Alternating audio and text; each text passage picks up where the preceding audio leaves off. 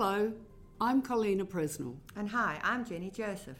Welcome to episode 4 of our Gift of Friendship podcast. What have you got in store for us today, Col?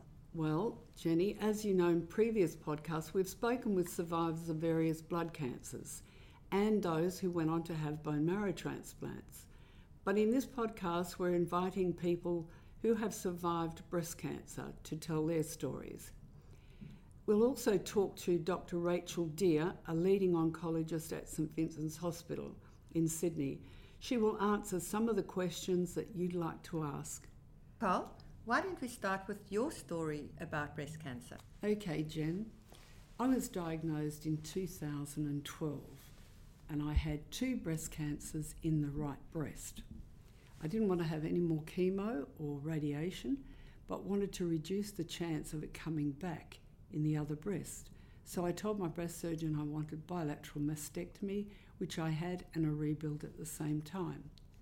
My advice for anyone newly diagnosed, think about it. Talk to your breast surgeons and get their suggestions and others who have gone through the journey. Jen, well, that's my story in a nutshell. But I'm pleased to share 7 other interviews from people who have survived breast cancer.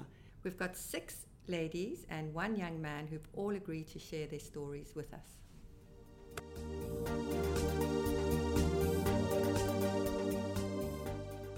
Hello, my name is Helen. In 2008, as I had moved house, I changed to a new GP. He suggested that he had no previous health records, that I have a mammogram, although I'd had one 12 months previously. He looked at the films and said that the conclusion in the report showed that there was no lesion. However, he didn't agree, as he could see a shadow, and he said this could not be explained, so he sent me to see Dr. Cray at St Vincent's Hospital, who did further tests and a biopsy, which indicated that, in fact, there was a tumour there. Within days, I had an operation for removal of the tumour, followed by radiotherapy and chemo. The treatment and support at St Vincent's was amazing. I continued to have scans every 6 months, but now every 12 months. My advice to any lady newly diagnosed would be to trust in the advice and recommendations given by your surgeon. You won't get any better treatment anywhere in the world. You have to take it day by day. Had my GP not been so persistent, my outcome could have been quite different. My previous GP had not shown me the scans, but relied on the conclusion. My question to Dr. Deer is, should GPs rely on the conclusion in the written report, or should they examine the films and come to their own conclusion?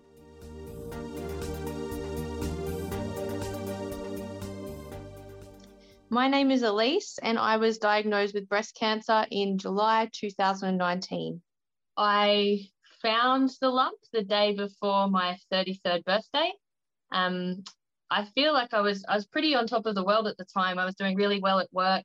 I'd actually just run a marathon and was feeling pretty healthy and amazing, but just super tired. So I'd been out to dinner with a friend, and she mentioned she was getting a lump in her breast checked out. So that made me go home and check mine, which I didn't normally have lumps. So when I found that, I booked straight in with my GP to get it checked. And then it was a pretty crazy 3 weeks. I went and met my oncologist the next day. I froze my eggs. And I within 2 weeks booked my head to be shaved because I knew that the chemo was going to make me lose my hair within 2 weeks of starting. So it was a pretty crazy 4 weeks, and pretty unexpected. But then, to be honest, it's been many unexpected and crazy things that have happened since then in the 20 months since I was diagnosed. So I guess that was the start of the journey, but it does continue. My advice to anyone newly diagnosed with breast cancer would be, cancer is a nightmare, but when you break it down day by day, it's more manageable. Please make changes early. For those that are young like me, you're young, you want to live, and you want to live well. Don't think this is a mess that you can't control, because you can. You can make small changes from day one. You can make nutritious choices. You can reduce your alcohol, through exercise, meditate, smile, be positive, and most importantly, believe you're going to heal. Our bodies are magic, and when we treat them with care and respect they deserve, they do miraculous things. My question for Dr. Dear is, what is the one thing you wish every patient would change long term?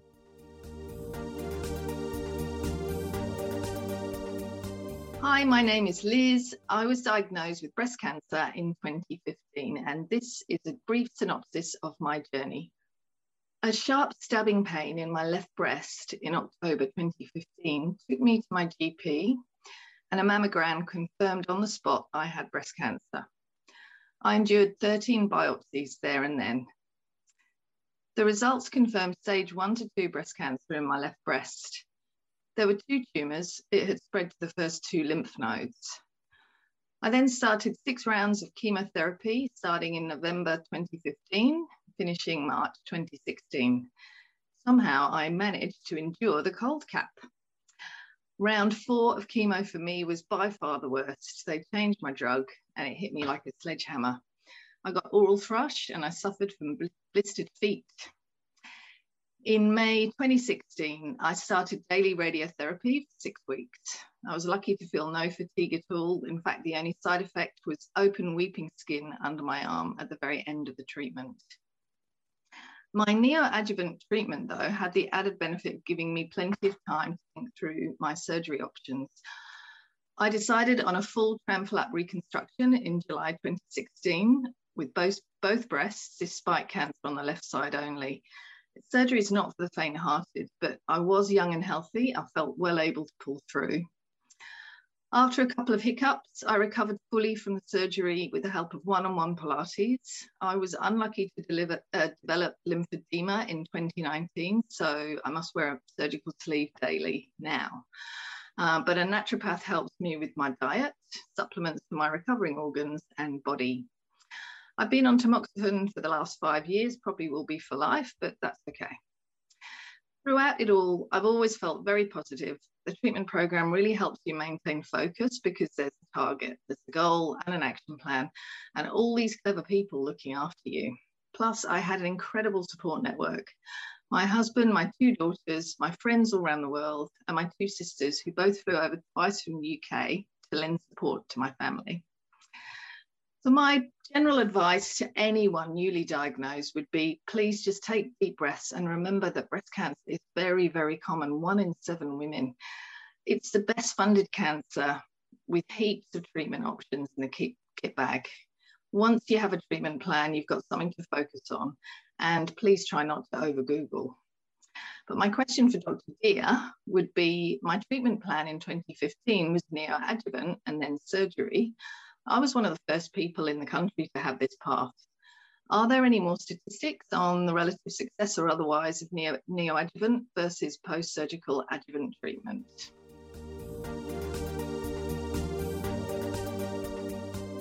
Hello, my name is Robin, and my story began in September 2013. Despite only having had all my tests done 3 months previously, I visited my GP with a suspicious lump. But after assuring me she thought it was okay, she suggested I have another mammogram just in case. This also showed clear, but proceeded to an ultrasound which identified something worthy of a core biopsy, far away from the area of my original concern. When the ultrasound was returned, I was diagnosed with a stage 2 to 3 lobular breast cancer. This was followed by a lumpectomy, 5 months of chemo, and a month of radiation. Following the surgery, I suffered from cording, a tightening of underarm tendons. The physio who recommended to me by my breast cancer nurse also then identified that I was suffering from some lymphedema. I was subsequently fitted with a custom sleeve, which along with regular physio I wore for 18 months. Now I'm always alert to the possibility that it can return, so I carry my sleeve with me on long plane journeys always. So my advice to any new lady who would be more recently diagnosed would be to acknowledge that it does rock your world, but work as soon as you can to get a plan.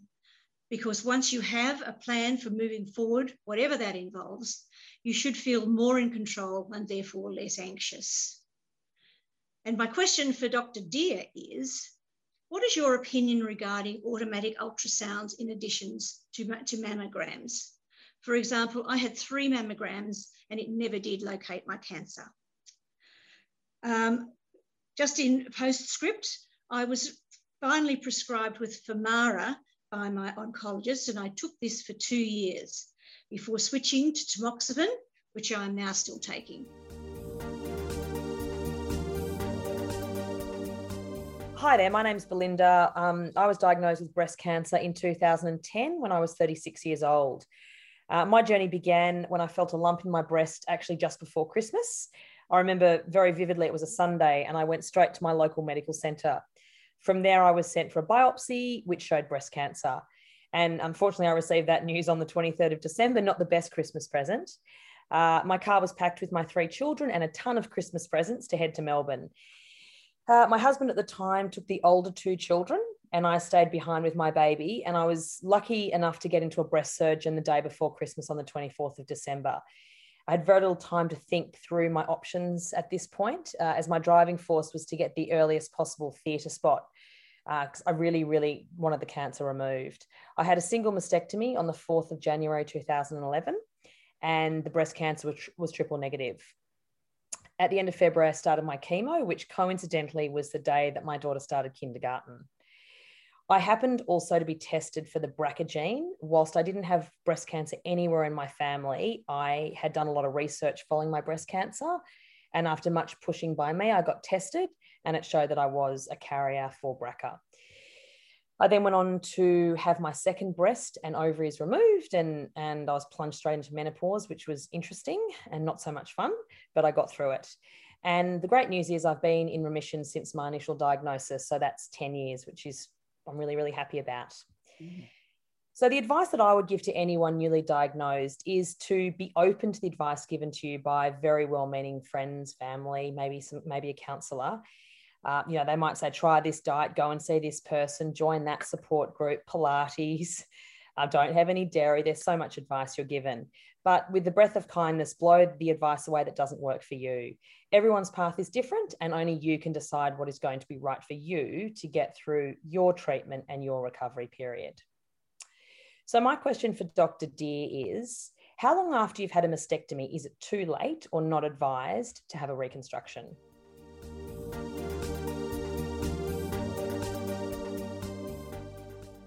Hello, my name is Melinda, and I'd like to tell you about my journey with breast cancer.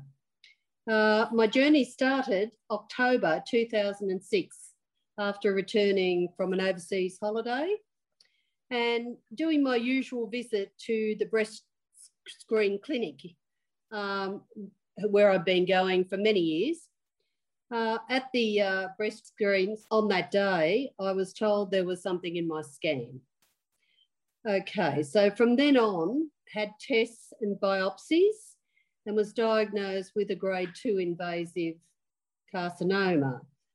From there, a visit to the surgeon and discussion of treatment. I wanted to have a mastectomy at this stage, but my surgeon advised that they didn't do this. They were very aware that they like to save the breast rather than take the breast. And so he suggested a lumpectomy. I agreed to that and had the operation. And not long after the operation was told that they didn't get all of the margins during the operation and that I would have to have a mastectomy. So waiting for a couple of months until I could get back into hospital and the surgeon was available, I had the mastectomy done February 2007. And at the time, I also had plastic surgery because, you know, being diagnosed with breast cancer, my mind, my focus, everything just fell apart. I spoke to friends and they suggested that I have perhaps some surgery just to make me feel whole again. which I did. So I had an implant put into the area where the breast was taken, and I also had a breast reduction on the other side to balance my body. I recovered from this very well, a little bit of infection, but very good. Didn't have radiotherapy as I have a chronic lung complaint, but I had medical chemo for many years and was really in a good place. Then, unfortunately, 2014, my usual visit to breast screen, another tumour was detected in the mammogram. This time a grade 3, and this time I had a mastectomy. I didn't have any plastic surgery after. I decided, no, this was serious. Forget about what it looks like. I'm just going to have the surgery and try and heal myself, which I did.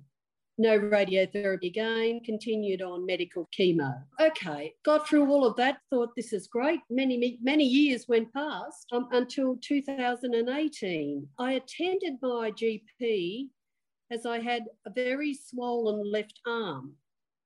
And we all thought it was lymphedema from the removal of the breast. And of course, I went to a massage therapist and to get her to massage the fluid.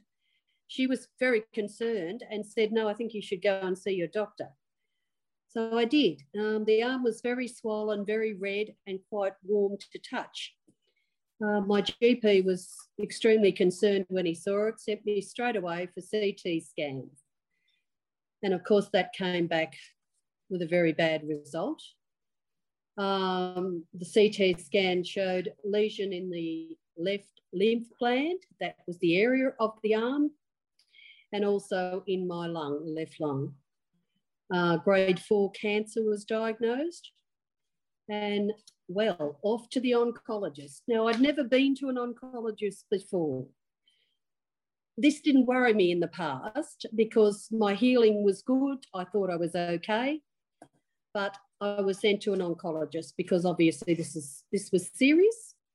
Realised this and saw a marvellous oncologist, wonderful man. He started me straight away on chemotherapy, really very heavy chemotherapy. Commenced November 2018 and went through to February 2019 until I got so sick I couldn't cope with the chemo. I had scans a few months later and the tumours were gone. I was amazed. I thought, no, could this happen? Could I be cured? So that was in February 2019 when I finished the chemo, and I'm still in remission. Continuing to have scans which show no tumours. So thank goodness I'm through all of that and feeling very healthy. My advice for anyone who's newly diagnosed, please, really talk to your family and friends, discuss your journey. Please get a good oncologist. Find out exactly what's wrong, what sort of tumour, what grade is it, what can be done about it. Ask the questions, please. I'm sure that everyone will help and everyone will give you advice. Think about it and then start your journey. My question for Dr. Dear is, if I had have known, and of course, I didn't, but if I had have known what I went through over those years, I would have had a double mastectomy. Would Dr. Dear agree with this? Is there any proof nowadays that, taking both breasts is the best choice? And thank you very much for allowing me to speak today.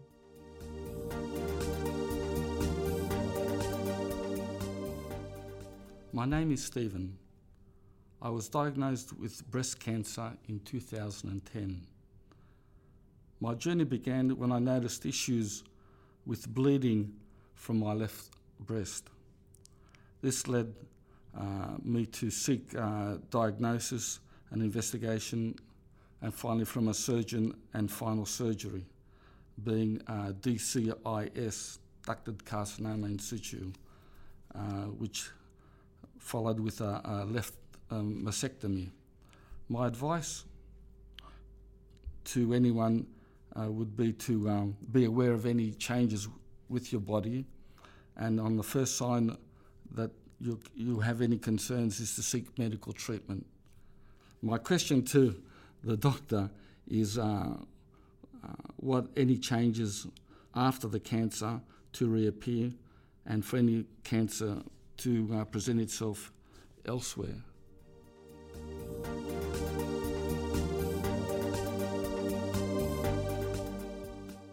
As I mentioned earlier, we would be talking to a leading oncologist at St Vincent's Hospital. Dr. Rachel Deer has a special interest in breast cancer. Hi Rachel, thanks for coming in. Hi Colina, thank you very much for having me. Look, I've told my story, and my question for you is there any correlation that you know of between leukemia and breast cancer? And I'll tell you why I asked that, because the day I was diagnosed with breast cancer, I was up visiting a leukemia patient who's having treatment, and as we were speaking, she said, 2 years ago I had breast cancer, and now I've got leukemia, and breast cancer was a walk in the park compared to this. And I thought, well, I'm glad to hear that. So what are your views? Is there any correlation, do you think? The key piece in that is, for your leukemia treatment, did you receive, as well as chemotherapy, radiotherapy? Yes, I did. Total body radiation, they call it. Okay. So we do know that there is an association between radiotherapy and a long-term risk of developing breast cancer. And so I also have some patients who have been treated for childhood leukemia or lymphoma who have developed breast cancer later in life. So that is something that we closely monitor our patients who have had radiation for leukemia for breast cancer, often screening them from an earlier age. Right. So it's more the treatment rather than the actual disease itself. Yes, that's good to know. Yeah. All right, now we have interviewed a number of people, and I have some questions for you. So I'd like to ask you, from a lady called Belinda, how long after you've had a mastectomy is it too late or not advisable to have a reconstruction? I don't think it's ever too late. I think that is something that is an option not only months but years down the track after a bilateral mastectomy. And it is something that we really recommend, if a woman would like, they explore that option with a plastic surgeon. There are public options available because it can be expensive doing it in the private hospital setting. But there are many good reconstruction options. Oh, that's good. Yeah. Okay, we've got the next question, which is from Mel. And she says, my question for Dr. Deer is, if I knew what I know now, I would have had a double mastectomy when first diagnosed. What's your advice? I spend a lot of my time convincing women not to have prophylactic mastectomies because there is no evidence that having preventative mastectomies improves your chance of living longer. There's no survival advantage. So although it feels intuitive that if I have no breasts, my breast cancer can't come back, is actually unfortunately not true, because even after mastectomies there can still be some breast tissue remaining, and we're not only looking after a risk of a new primary breast cancer, there's also the risk of a local recurrence in the draining lymph nodes or on the chest wall, but also unfortunately there's a risk of metastatic breast cancer where the cancer cells can come back elsewhere in the body. So because they call it breast cancer only because it appears in the breast, but it's actually a whole body disease potentially. Disease. That's right, Yes, so removing the breasts won't eliminate that risk in other places in the body. Right. It does mean that you don't have to have the annual breast imaging if you don't have breasts, but and some people find that stressful, having their annual mammogram and ultrasound. So that can be good, but there's no survival advantage for having prophylactic mastectomies. So, Mel, I don't think that you should have had that operation. Oh, good. And a question from Helen. I think GPs should look and examine films as my GP did. In the past, my experience has been that they have relied on the conclusion of the report of the X-ray. Had my doctor not been persistent, my outcome could have been quite different. What's your opinion? Well, yeah, I agree with Helen. We are taught as medical students to always look at the films ourselves, not just rely on a radiologist's opinion. So it's always good to look at X-rays, breast ultrasounds, mammograms, CT scans, look at the actual physical images as well as read the report. And if there's any concern, call the reporting radiologists and discuss their findings, and even go to the radiologist's rooms and look at the images together, because that is a really valuable experience. I agree. I think that Helen was lucky to have such a good GP to look at the films himself or herself, and that's something that we as doctors should all be doing. Now this one is from Elise, and she asks, what is one thing you wish every patient would change long term? I think every patient should exercise more, and the reason for that is that exercise, both aerobic and resistance exercise, has a multitude of health benefits, as well as it reduces the risk of a recurrence of breast cancer.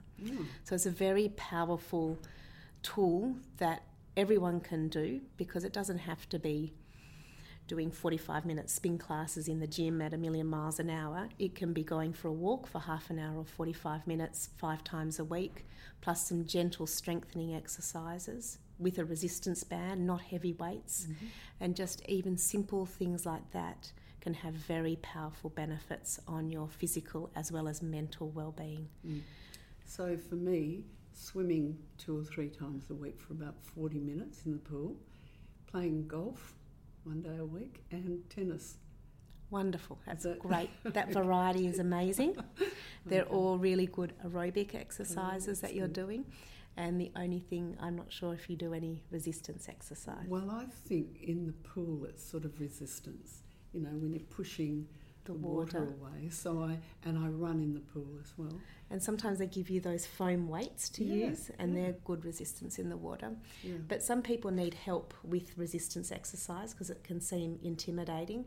And so we do recommend people see an exercise specialist, which is either a physiotherapist or an exercise physiologist. And actually GPs can provide a chronic disease management plan, and you can get a rebate from the physio or exercise physiologist for the exercise program they give you.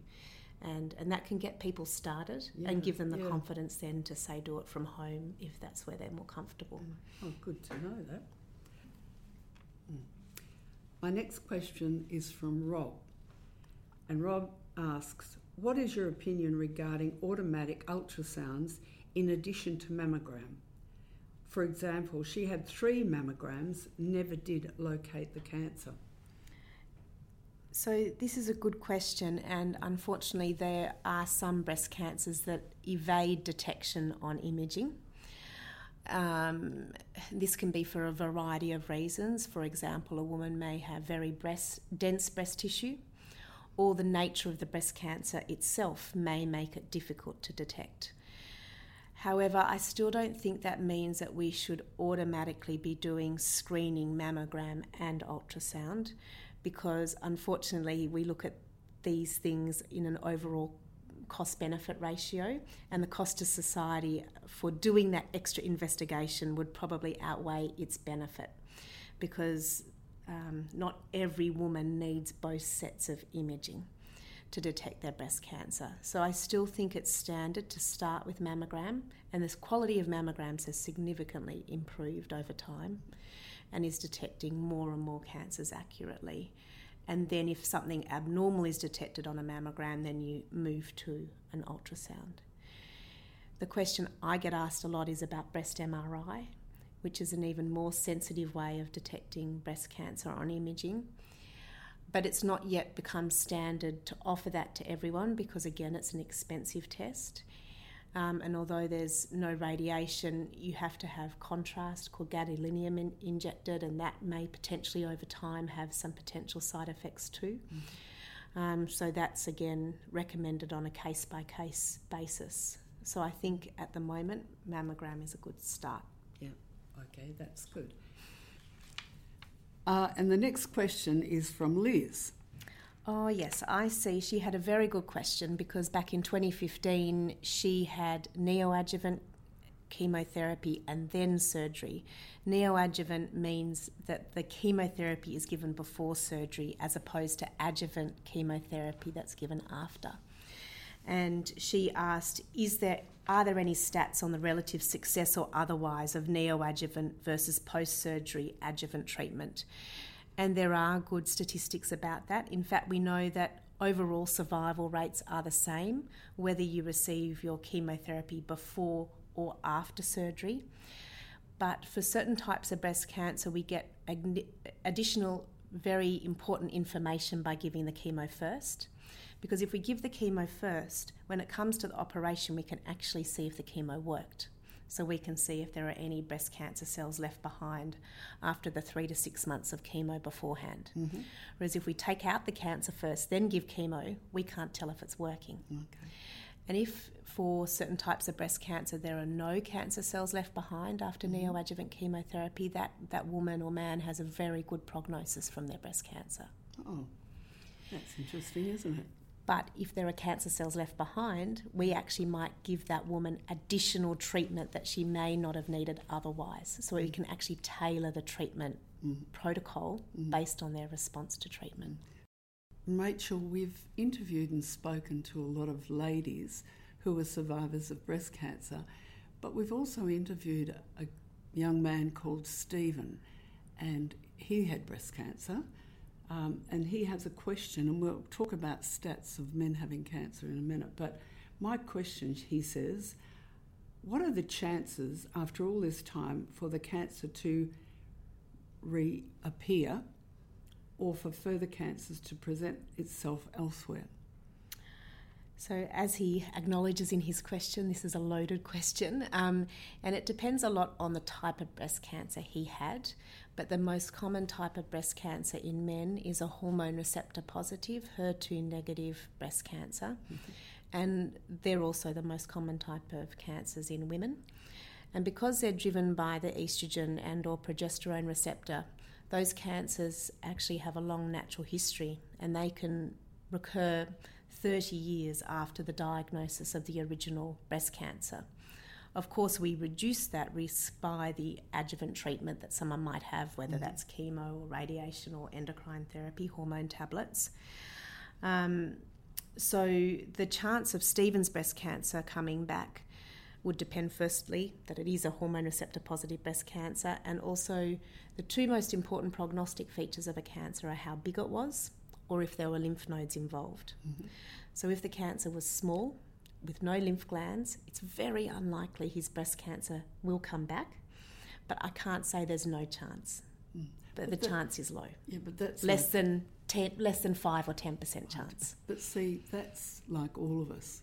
You know, I always say I'm back in the box with everybody else. Yeah. So there's that chance of anybody getting cancer, isn't it? Yeah, and I often don't like telling a woman that there's a long-term risk that a breast cancer can come back, and I'm always surprised that most people are okay with that, because it is a bit like life. We know that anything can happen at any time, and yes, that may include breast cancer coming back, but you never know what's around the corner, do you? That's right. Now, you know, breast cancer, we hear a lot about women with breast cancer, but what is the statistics with men? So breast cancer is really rare in men. 1 in 700 men will get breast cancer in their lifetime.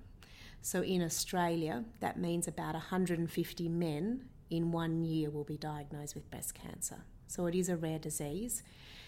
It is associated with particular risk factors. For example, it's more common in men to have a BRCA1 or 2 gene mutation, which is an inherited mutation that increases the risk of getting breast cancer. So it's an important thing in a man who gets breast cancer to test them for that gene mutation. Thank you so much, Rachel, for answering those questions. My pleasure, Kalina.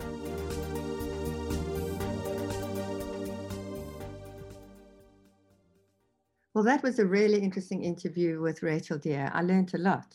But now it's time for our podcasts and our book reviews. What are your recommendations for this week?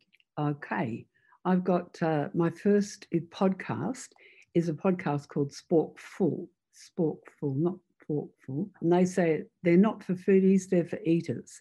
It's very lighthearted, and they have one episode which is called Mission Impastable, where they have a competition to build the best or funniest shapes of pasta. Well, that sounds really deliciously interesting, Carl. My podcast for this week is a true crime podcast, and it's called Case Files. It's actually an Australian podcast, which was started by a man who no one knows who he is actually, but he started it while he was recovering from a sports injury. And it is a fascinating podcast that really delves into both solved and unsolved cases around the world. But the research that goes into it is in depth. So highly recommended. And your book review for the week? My book review is a book called Clara Callan, written by Richard B. Wright. This would have to be my favourite ever book. The two people, or the two ladies involved, are Clara and Nora Callan. They're raised by their father. Their mother's a little bit on the odd side, and she wanders off to the grave of her firstborn child. So they can't completely dismiss the death as accidental. As they grow up, Nora goes to New York and becomes a radio star. Clara stays in Toronto and lives a very ordinary life for a while. And they write to each other, and the story is all about the letters that they write to each other. But then Clara gets raped by a couple of vagabonds, falls pregnant. She has to get out of Toronto. Nora and her lesbian friend who's helping her with the radio, they help her to escape. And, the story goes on. It's a very, very interesting story. Oh, I look forward to reading that.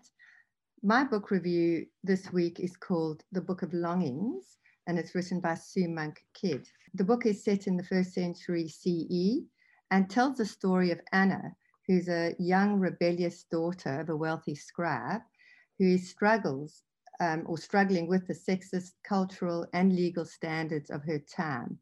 It's a love story with an interesting angle because in the book, Anna is married to Jesus and her adopted brother is Judas. Oh, okay. So highly recommended. Oh, sounds one for me next, I'd say. Okay, that's it. Thanks for listening to episode 4. In our next episode, please tune in because we'll be focusing on different types of meditation, how people of differing nationalities and religions meditate, and other ideas to calm the mind and allow the body to heal. My quote for today is, "A wise physician said, 'The best medicine for humans is love.' Someone asked, 'If it doesn't work?' He smiled and answered, 'Increase the dose.'"